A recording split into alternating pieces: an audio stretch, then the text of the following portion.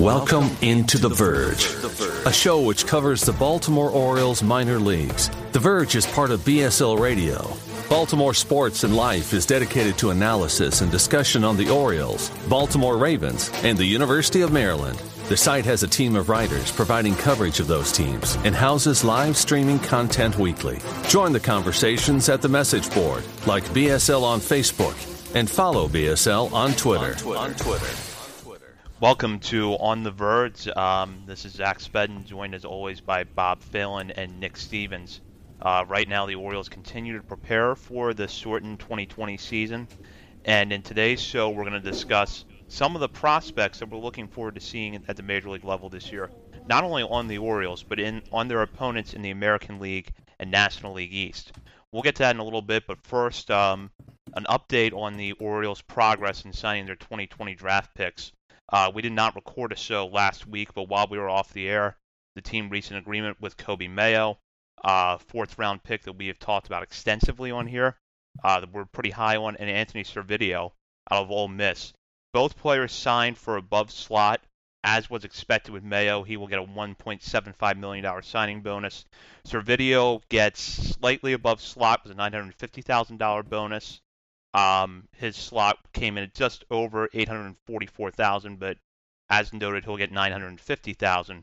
At this point, the only player that the Orioles have not officially signed from the 2020 draft is Carter Baumler.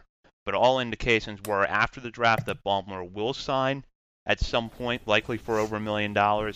And there has been nothing out there in the weeks since the draft to indicate that that is no longer the case. So Baumler not officially in the fold just yet, but still expected that between now and the August 1st deadline, the Orioles will sign him. Bob, what's your reaction to the latest signing bonuses and how the Orioles are doing in finalizing deals with their draft picks? Well, first, I want to say I saw a Twitter conversation between Rock Kubatko and I think his Twitter username is PDub. I see him. He asked a lot of good questions about prospects and stuff. He asked Rock if there was anything to Baumler not signing yet, and he said it's just a bunch of technical issues, should be done. No worries there. So that's good. But yeah, it's nice to get Servideo and Coby Mayo signed officially. You always want to sign the draftees. Doesn't seem like there was any issues. And for anyone worried that going under slot with Kjerstad was going to make us be penny pinchers and try to save money, that's clearly not the case because, yeah, they might end up have like $200,000 left over, but that's negligible and just room in case someone wanted to play hardball. So, yeah, very happy. Get them in the system. Even if they don't play officially for the Orioles this year, at least they'll be under our wing and we can get them moving in the right direction. Yeah, I'm excited. I like how the financial, the dollars and cents worked out there. I think the Orioles ended up spending all of like $200,000 or something around there. So, I know a lot of people are probably still uneasy about the, Heston Kjerstad pick, but, based on our conversations that we've had and what Stephen Loftus has brought to the conversation in a few episodes with us, I love the Kjerstad pick. I've said it before. I'm going to keep saying it. I don't care about the underslot, the money deal there. Did the Orioles, reach a little bit for him? Maybe, but, we got a guy like Coby Mayo in the system now. And I think I'm going to echo what Steven said again there, when we may look back years from now and Coby Mayo may be the guy that really saves this draft. Could be the standout of the 6 picks of this draft, and I agree with that. I'm excited to watch him probably more than any of the other picks. But, these are all guys that, again, higher floor guys that are now in the system. I like Servideo more and more the more I watch him and the more I see written about him. Someone who I think can come up and compete pretty soon. So, we'll see what happens over the next few years, but they're all in except Baumler, and I think he's the one big question mark that we have as far as like his future in the organization, what he can bring, but he'll be in eventually, and we'll see what happens. Maybe next year we can get out to Aberdeen and Delmarva and watch these guys, but until then, they're here. They're Orioles. They're our guys, part of Birdland. I wrote a story on this on Thursday that's on BaltimoreSportsAndLife.com right now, going over the players that have been signed so far. And kind of trying to project in the short term what their development paths will look like. Obviously, right now, the 2021 season starting on time or however it starts, there's no guarantees to it. But I think in both cases with Ballmer and Mayo, Ballmer, I expect the Orioles will move pretty slow with his development.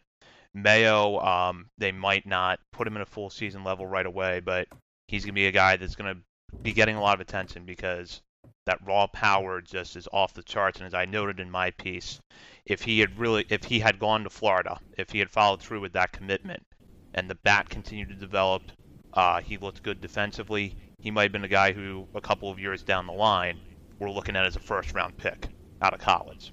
So the Orioles did a good job there signing Mayo. I wrote more about that on BaltimoreSportsAndLife.com. There's also coverage up on the site right now of the Orioles and their preparation for the 2020 season. Some NFL coverage and some college football. So check out at BaltimoreSportsAndLife.com and hop on a discussion board and let us know what you think. What we're going to get into on this show, just to preview the Major League season, but with a prospect slant, is talk about some of the players that will not only be in Baltimore this year that are going to debut as prospects for the Orioles, but guys who are going to be on the American League and National League East teams that the Orioles will be facing. With the Orioles, for me in particular, I know that there's going to be a lot of talk about Ryan Mountcastle over the coming weeks. I think we're going to see him accrue some Major League time he'll get some Major League time this year, but my guess is that 2020 is going to end with him still being a prospect-eligible player. Austin Hayes and Hunter Harvey are both prospects coming into this season. If both of those players can stay healthy, they will likely be, no longer prospect-eligible after a matter of weeks. And there are two players that really I'm looking forward to seeing this year, and I'll get into that more in a minute. But, Nick, I want to start with you. Who are some of the younger players on the Orioles that you're really intrigued by? This year, I'm curious if we see – I'm just curious what prospects we see this year because as we get closer and closer, I get the sense that we're not going to see a lot of these guys. We're definitely not going to see anywhere close to the number of guys we would see in a normal 162-game season. I know Ryan Mountcastle was on a Zoom call today, and some of the reporters were tweeting out some of his quotes saying how he was really disappointed when he wasn't named to the initial 44-man roster, but he's pretty certain that he'll play later this year. Of course, that's number one. Keegan Aiken, another name that we talk about a lot, but honestly, based on just what this season means for the Orioles, which is not a lot, really what this season means as far as player development and everything, I'm curious to see, do we see someone like Rylan Bannon come up and get some time in the big leagues? That's someone who I really wasn't high on when we got him from the Dodgers, to be honest. But the more I watched him a lot last year, especially in Norfolk. Really liked what I saw out of him. So he's someone I think can be a really good utility player for the Orioles down the road. Austin Hayes for sure. Santander was the one that I was really looking forward to see as far as guys that are already up in the big leagues. I know he had 20 home runs, 20 doubles last year, but was really streaky. But we don't know exactly what's going on with him right now, when we'll see him, if we'll see him this year. So hopefully he's healthy or getting healthy right now. But Bannon's a big one. I just don't think we're going to see a lot of the prospects this year. That's just, maybe it's just Monday evening and just got off work and I'm tired and irritable a little bit. But I don't know. I don't get the sense we're going to see very many, but hopefully Bannon, Mountcastle, Hayes. I kind of did talk myself into Chance Sisco a little bit. I wrote an article, it was a couple weeks ago up on the website, but looking at Pedro Severino and Chance Sisco, I did talk myself into Chance Sisco just a little bit. Maybe there's something there. I know he had that off-season work trying to develop. We'll see what happens there, but, give us the prospects. Let us play. Yeah. Speaking of Santander, and his absence in camp early on, I'm interested to see what DJ Stewart can do with some full-time potential out in left field, or opportunity, I should say. Outside of the obvious guys like Hayes, Mountcastle,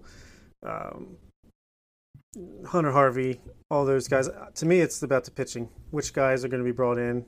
I was pleasantly surprised to see Michael Baumann was added to the summer camp roster. extra 30 people and not someone like Lothar or Wells or even Dean Kramer. I don't think he's been added yet. So, or even Zimmerman, who had such a great early spring training. So to me, it's about which pitchers are they going to give a chance, like Aiken, Bauman, even guys like Cody Carroll, Dylan Tate. I'm just interested to see what those guys can do in this limited time against a tough competition. And one last note is Andrew Velasquez. I like that pickup they made in the early spring. He's versatile. Seems like he's got some good skills. I want to see what he can do. He doesn't even have a year of service under his belt, so that'll be interesting.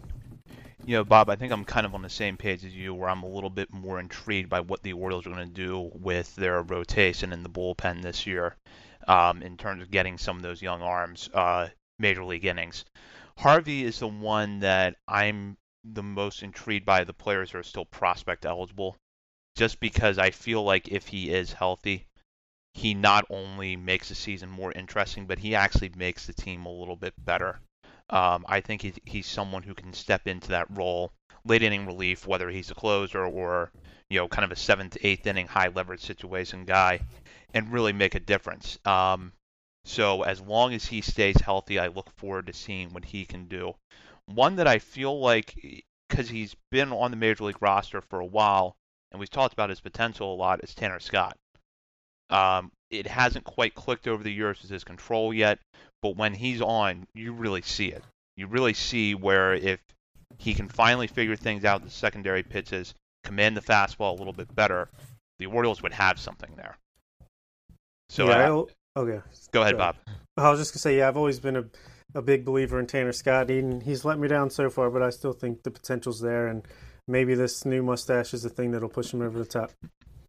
Yeah, I just pulled up his numbers because I remember writing about him earlier this offseason. His September-October games, he finished the year pretty strong. It was 9.1 innings, 14 strikeouts, just 3 walks. 206 average against, 3.86 ERA. That's pretty good considering walks was one of the big things with him. He could throw it 100 miles an hour, but he couldn't find the plate often. So those late inning numbers were surprising, a pleasant surprise though. And also a name, I think I just remembered this when you were talking about guys who were just added, but Isaac Mattson was a name that was added to the roster. That was a big surprise. I think it took a few tweets from the beat reporters to get the right name, but it was Isaac Mattson, part of the Dylan Bundy trade with the Angels, draft pick out of Pittsburgh. I haven't tweeted this out on the account. He pitched across 3 levels last year in the Angel system, high A, double A, and triple A. 6-3 with a 2.33 ERA and 110 strikeouts in 73 innings. So that's big numbers. He doesn't have the big velocity, but he does 3-pitch pitcher, so he's a little bit more than a 2-pitch reliever. Lots of strikeouts. Obviously, there's something there. That's Mike Elias and the Orioles like something in his makeup. Something the analytics says this guy was worthy of it, and maybe we'll see him this year. Yeah, and I really see where if you have Mattson, Harvey, and hopefully an improved Scott getting some innings, the bullpen could actually be one of the most interesting parts of this team, if not the most interesting part of this team. And I know that sounds like, well, what interest is there in the bullpen? And I know that might speak to how bad we expect the Orioles to be. But if you do want to see some areas of hope in 2020 for how the Orioles could progress over the next few seasons, the bullpen might be one area where a few months from now when the season ends, we realize, there's some young talent in there, and if they continue to progress at the major league level, they're going to put the Orioles on much better footing going forward. Yeah, and if you're able to shorten games, then you're asking for less from your starters, and then you can build from there. So it's not a bad thought there. Yeah, Nick, I want to get your thoughts. Start with you, Nick, on Austin Hayes. And I know back during spring training, I believe, we talked about how sometimes with Hayes, it seems like there's a little bit of prospect fatigue that has set in because he's battled injuries over the last few years.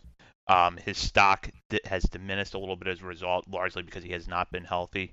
But he showed a lot of promise late last season.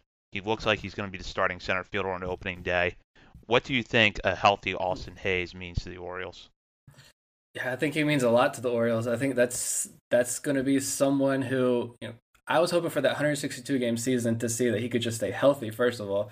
But 60 games, if he can stay out there healthy this whole time and show his true potential, I think it is true that a lot of people are kind of, I don't know, maybe not down on Austin Hayes, but they forget just how good he can be and how good he was when he was coming up through the minor leagues. He was a 2017 draft pick, 2016 draft pick. And he was the first one from his draft class. He was up in the majors at the end of 2017. And he was up there for a reason because the guy's explosive. And, I've come around the idea of him being the center fielder.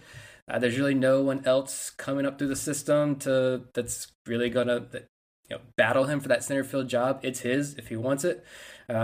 He's explosive. We saw the plays. You replay that home run robbing grab against Vladimir Guerrero Jr. all the time.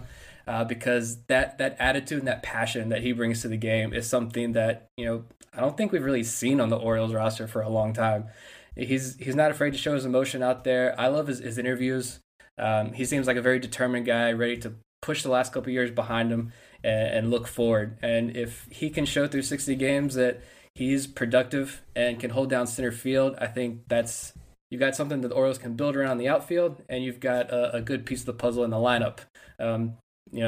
Does he get on base enough to be at the top of the lineup? I don't know, but it seems like he's going to hit at the top of the lineup. So, maybe he can start generating some excitement.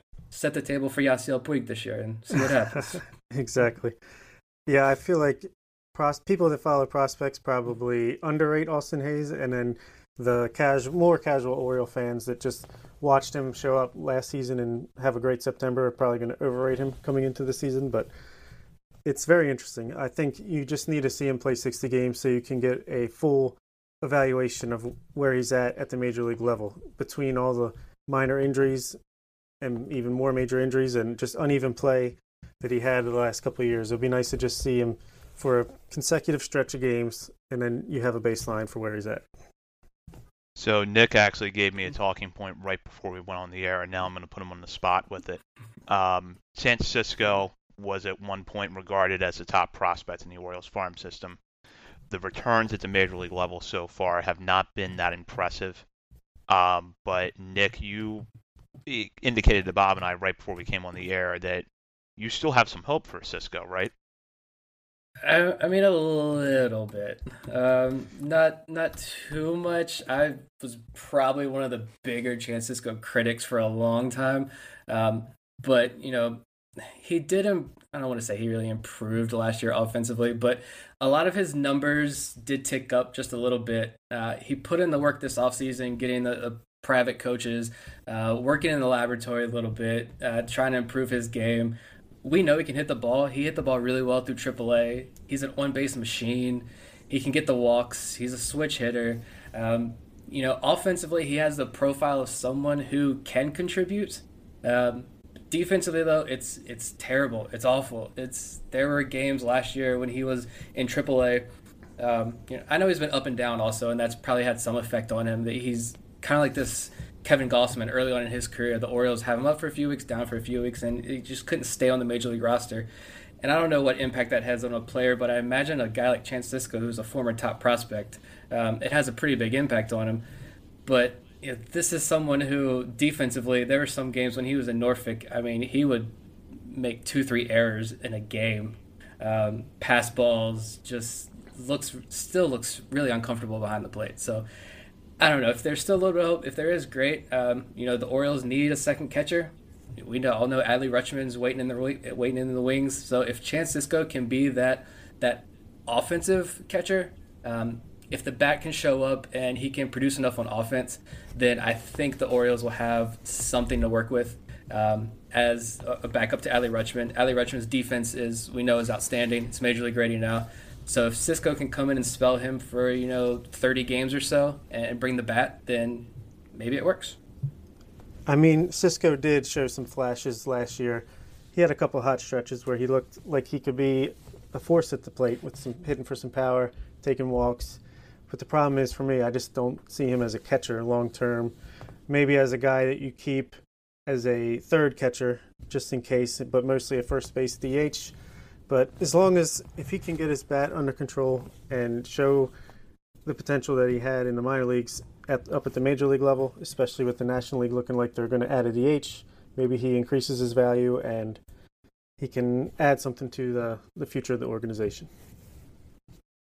With Cisco, we have not really seen everything come together yet at the major league level. As Nick pointed out, there's questions about the defense, the bat. There were flashes of success last year.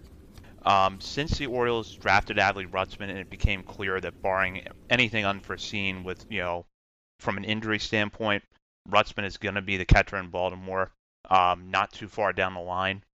My hope has been that Cisco's bat would develop just enough that either the Orioles would be able to trade him and get a good package in return, or look at moving him to another position. But I can't say right now where I think that position is. So it's a little bit of a challenge. Can you hear me now? Oh. But yeah, that's something to watch with Cisco. Nick, over a 60-game sample size, because it's going to be hard one way or another to say, Cisco got better or he got much worse. What would you want to see out of him that you could say he did improve this year? Yeah, I mean, I guess it's the same with a lot of these guys, just consistency. I mentioned with Santander, you see it with Cisco too, kind of these couple weeks where he's hot and he looks like a great hitter. Like when he first came up to the major leagues last year, he was on fire. Just article after article about, is this finally the year for Chance Cisco? And turns out like it really wasn't. But, he only hit 210 last year. But he did have that 333 on base percentage. His WRC plus was just under league average. So, I mean, if he can become a league average hitter, that's all I would take. The walk rate's tremendous, 11, 12%. If he can strike out less than a third of the time, what he did last year, I want to see that. Get that average up just a little bit. Keep that on base percentage around 333. That's great. But then we can say, all right, there's something to work with there, and maybe you have a future as a backup. And that backup position, catching position in baseball, is still just as important as most other positions. So, but he's got to hit the ball. He's got to improve that 210 average and 30% strikeout rate. Make the bad defense worth it. Yeah. So we're going to move on now and focus on players that the Orioles will be facing this year. With the season impacted by coronavirus, obviously a 60-game schedule, the Orioles are only going to play teams from the American League East and the National League East, so that means that the Orioles aren't going to see top prospects that likely would have debuted this year in the American League, guys like potentially Joe Adell with the Angels, Luis Robert with the White Sox. Those are going to be players to watch outside of the Orioles schedule. But looking more specifically at the Orioles schedule, we want to get into some of the players you should keep your eye on over the course of the season. Nick, I'll start with you. Off of the opposing teams, which players stand out to you? Just kind of looking through their roster, I really like the Marlins have a few young guys that I like, especially Starling Sharp stands out to me. He was their Rule 5 pick last year. I think someone who a lot of Orioles fans were hoping they were going to take in the Rule 5 this year. He had a really fantastic year in the Nationals organization last year. And I think it was in Double-A, high A or Double-A last season. He's going to be a fun pitcher to watch. He's got to stay up in the major leagues this year, so we'll see how he performs. Someone like Lewis Brinson, is he a bust or can he break through this year? With Miami, everybody's got an opportunity. Maybe do we see Sixto Sanchez? It's someone I enjoy watching throughout his minor league career.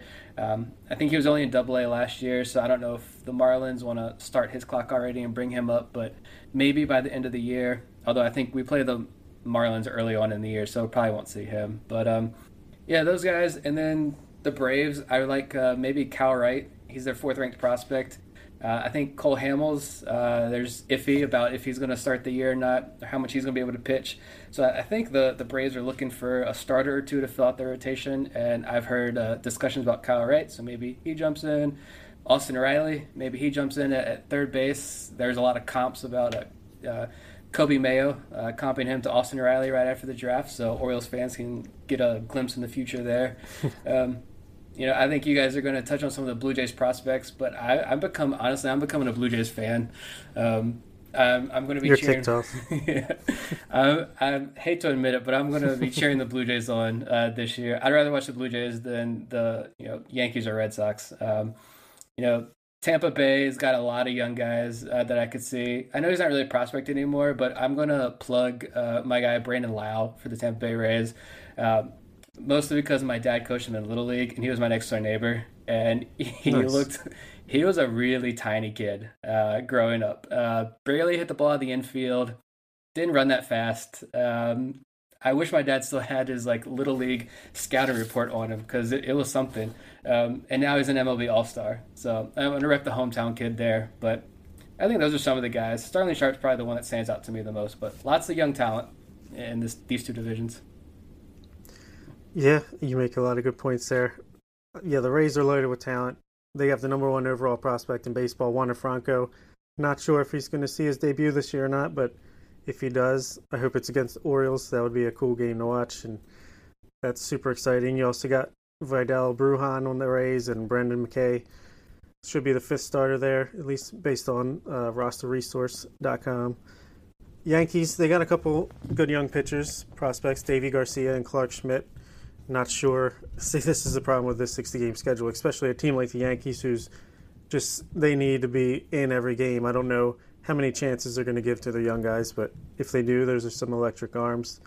Blue Jays are loaded. They're a fun team to watch. If I'm not going to be watching the Orioles game this summer, the rest of this summer, I'll put on a Blue Jays game. They have a lot of good young players, Vlad, Bichette, Biggio, Pearson, Anthony Kay even. The Braves are fun. We've got a couple guys you didn't mention are the outfielders, Christian Pache and Drew Waters. I don't know if they'll get some play, but Ian Anderson might get a shot to pitch at least out of their bullpen. So, yeah, there's still a lot of good young talent in the schedule we're going to face, even if we might miss some of the bigger names in the Central or West Coast. Yeah, touching on the Blue Jays, because you guys both mentioned them, I've actually, going back to the second half of last year, I saw the Blue Jays a lot in person. And they were one of those teams where you knew that they're not, a good team necessarily, but they were still fun to watch. And I really am curious to see what they're going to do over the span of a shortened season. Are they going to surprise some people and maybe make a run at a wild card spot? Regardless, I'm very high on Bo Bichette. And if Vladimir Guerrero Jr.'s bat comes around this year, those two players are going to be some of the most exciting young players in the major leagues. Nate Pearson could join that group. To have a starter out of the rotation that touches 100 miles an hour and has really been improving his secondary offerings would give the Blue Jays a big boost. And I'm looking forward to seeing him pitch against the Orioles, likely at some point this year. Two guys in the National League that I want to note. One of them is Carter Kieboom, who right now looks like he's going to be the opening day third baseman for the Nationals. He briefly appeared in the majors last year. Numbers were not that impressive, but I've always been fairly high on him, and I'm looking forward to seeing what he does. And then Christian Pache, who came into the 2020 season pretty high on a lot of prospect rankings. He's a member of the Braves farm system. Baseball America had him 12th. MLB had him 13th. Baseball Prospectus had him 22nd. That's on their top 100 overall list. There's some speculation that with Nick Markakis having opted out of the season, that Pache could be the starting right fielder in Atlanta, or at the very least get a lot more playing time. And the one that I wanted to note with Kieboom and Pache both is their organizations. I feel like both the Braves and the Nationals, whether it's Acuna and Soto or further back with the Nationals with Harper and Strasburg, do a good job of making their prospects major league ready. They have a track record that shows that their players can hit the ground running at the major league level, which over a 60-game season is going to be all the more important, especially because both of those teams have eyes on winning that division. So if you're looking for National League players, those are the two that I would say are the most intriguing to me. Yeah, you mentioned Vladdy's bat, going back to the Blue Jays. We're also a Blue Jays podcast now. But they moved him over to first base the other day, they announced. So you don't have to worry about third base. I think it was it Baseball Savant that came out with their advanced defensive metrics during last year's season, I think it was. And Vladdy was led the league in like their version of like defensive run saves, whatever that is, by by a tremendous amount. He was an awful third baseman, and now if he can just sit back at first base or DH and just hit home runs, I mean, I'm all for it. Vladimir Guerrero was his dad was one of my favorite players growing up, so it's cool to see him in the league. Unfortunately, it is with a division rival, but the Orioles are going to be bad for a few more years, so I'm just going to enjoy the Rays and the Blue Jays. Yeah, we got to let the Blue Jays peak early, so when they're starting to come down a little bit, we'll take them over. Exactly. Yeah, it's kind of how I feel, and I want to go back to Bo Bichette for a minute because the tools when I saw him last year, I was kind of taken back to when Troy Tulowitzki debuted with the Rockies. It just seems like he gets a little bit of everything right, and that's someone that I think if he's healthy this year and he builds off of what he did in 2019, is gonna could get some MVP consideration. I'm not going to say he's going to win the award, but if you want to look for a young guy that's going to rise quickly, I would go with Bichette. See what kind of money you can get on that. With 60-game schedule, anything could happen. So there's probably some good money to be made on some bets like that. Yeah, very much so, especially with still some questions about which players are going to play this year, in particular Mike Trout. So out of the teams that we are going to see this year, not just focusing on individual prospects, but they're just overall slate of young players. Which team are you looking forward to seeing the most? I'll start with you, Bob. It's got to be the Blue Jays, followed by the Braves for me, then Tampa Bay, and Miami. Like Nick said, they have so many young players and so many opportunities, just like the Orioles. But it looks like they're actually going to give more of their guys opportunities, like Hassan Diaz and Jazz Chisholm. Maybe he might be a little young, but they got some good young guys over there, so those will be my top four. Yeah, the Braves are a lot of fun to watch. They have a soft spot in my baseball heart, so I don't mind watching the Braves. I like watching them, especially now because Nick Markakis was there, and I enjoy Freddie Freeman, and hopefully Freeman gets better soon, and we won't see Markakis, but Ronald Acuna is a lot of fun. I think I saw him couple of years ago after he had already made his major league debut, but he was rehabbing, and he came down and played at AAA Norfolk in a road game, and they had a doubleheader that day. And I don't know why this stood out to me, but it just did. This is a guy who's already a phenom in Major League Baseball, a young phenom, and he's on a rehab assignment in a road game in AAA and a doubleheader in like a random Friday or Saturday afternoon. And he stayed on the top step of that dugout, the visitor's dugout, the entire game. He DH'd the first game. They took him out early, but he never left. You see a lot of those veterans just leave. They go home, go to the hotel room and call it a day. He stayed at that top step and cheered his guys on. I love that kind of player. That's exciting to watch. The Mets, there's really nothing there that interests me at all. They're a dumpster fire. The Nationals I love a lot of the guys on the Nationals roster, but I just can't sit and watch Nationals games. So, Braves and Blue Jays are pretty much it. The Rays, of course, you got to have. Rays aren't necessarily, I don't think, a very exciting team to watch. That's just me personally, but you got to respect them. Mad props to that organization and what they do. They're a good team. So, good competition for these young Orioles. Yeah, the thing with the Rays is that I feel like they're so creative. Like if Brendan McKay does play this year and he's a two-way player, they're going to find a really creative way to get value out of him. And that's always what has intrigued me about the Rays, even when their teams don't even finish above 500. It's still like, oh, I can watch a Rays game. I can pick up some things that I don't see anywhere else. I think I'm on the same page as you guys as far as which teams I'm most excited about when it comes to young players. The Braves certainly, and the Blue Jays. The Nationals farm system has weakened quite a bit in the last few years, but as I mentioned, I'm looking forward to seeing what Kieboom does in his rookie season. And don't forget about Juan Soto. That guy has quickly risen to not just being a good player, but playing at the level of a star. And coming off that World Series season, I'm really looking forward to seeing what he does in year 3, even if we're only going to get 60 games of it. I remember the first time I saw Soto was in Low A back in 2018. He had an injury-shortened season that year, but I liked what I saw then. He came back to Hagerstown briefly I saw him in 2017 the first time. He came back to Hagerstown briefly in 2018, and then within a matter of a few months, was in the major leagues and made a really smooth transition in the majors despite his young age. So I'm interested to see what he does in year 3. Damn, Victor Robles is fun to watch out in center field too. So there's Nationals have a couple things going for them, I guess. World Series title and all. Yeah. Yeah, and Strasburg and Scherzer at the top of the rotation. Yeah. With Patrick, and Patrick Corbin's pretty good too. So they're still gonna that Braves Nationals race, and you can't sleep on the Phillies, I don't think. So the NL East is gonna be really interesting this year. Just hope they pay JT Realmuto, because if not, I think Phillies fans are gonna burn that place down. They will no longer exist. Yeah. As Bryce Harper yells during his inter-squad scrimmages. Yes. Any final thoughts here before we sign off, Bob?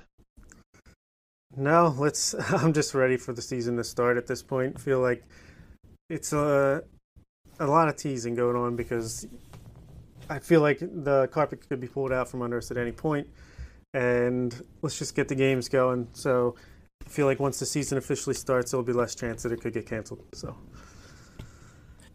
yeah, I'm ready. Yeah, you see MLS getting back. You see the NBA getting hyped up. They're getting ready to start. It's exciting. You see all the news and the videos from other teams. We don't get to see a lot from the Orioles or during summer camp, but you see all the highlights, the home runs, the Gold Glove plays already out there. I'm getting more excited for baseball. I hope nothing happens. I think there was a report earlier today, like one of the NBA players for the Kings crossed out of the Disney bubble to go get food, and now he's quarantined for 10 days. And so you just hope something like stupid like that doesn't derail the season. I know the baseball is not playing in a bubble, but I hope these guys are safe that do play. I think I'll leave it with Richie Martin. My final thought would be with Richie Martin out, bring up Mason McCoy. Team Mason McCoy 2020. Let's do it. I can get behind that. So for those of us that do follow on Twitter, I apologize that we did not have time to get into Hunter Harvey's walk of Adley Rutzman over the weekend in an inter-squad game. Maybe somewhere down the line we can revisit that subject and what it means to the team's future. But in the meantime, please continue to follow us on Twitter at BSL on the Verge. If you don't follow us yet, hop on there now and follow us. Continue to check BaltimoreSportsAndLife.com for new articles on the Orioles, Ravens, Maryland Terrapins, and more. And hop on the message board to let us know your thoughts with all things sports right now. So for Bob Phelan and Nick Stevens, this is Zach Spedden. Thank you for listening, and we'll be back next week.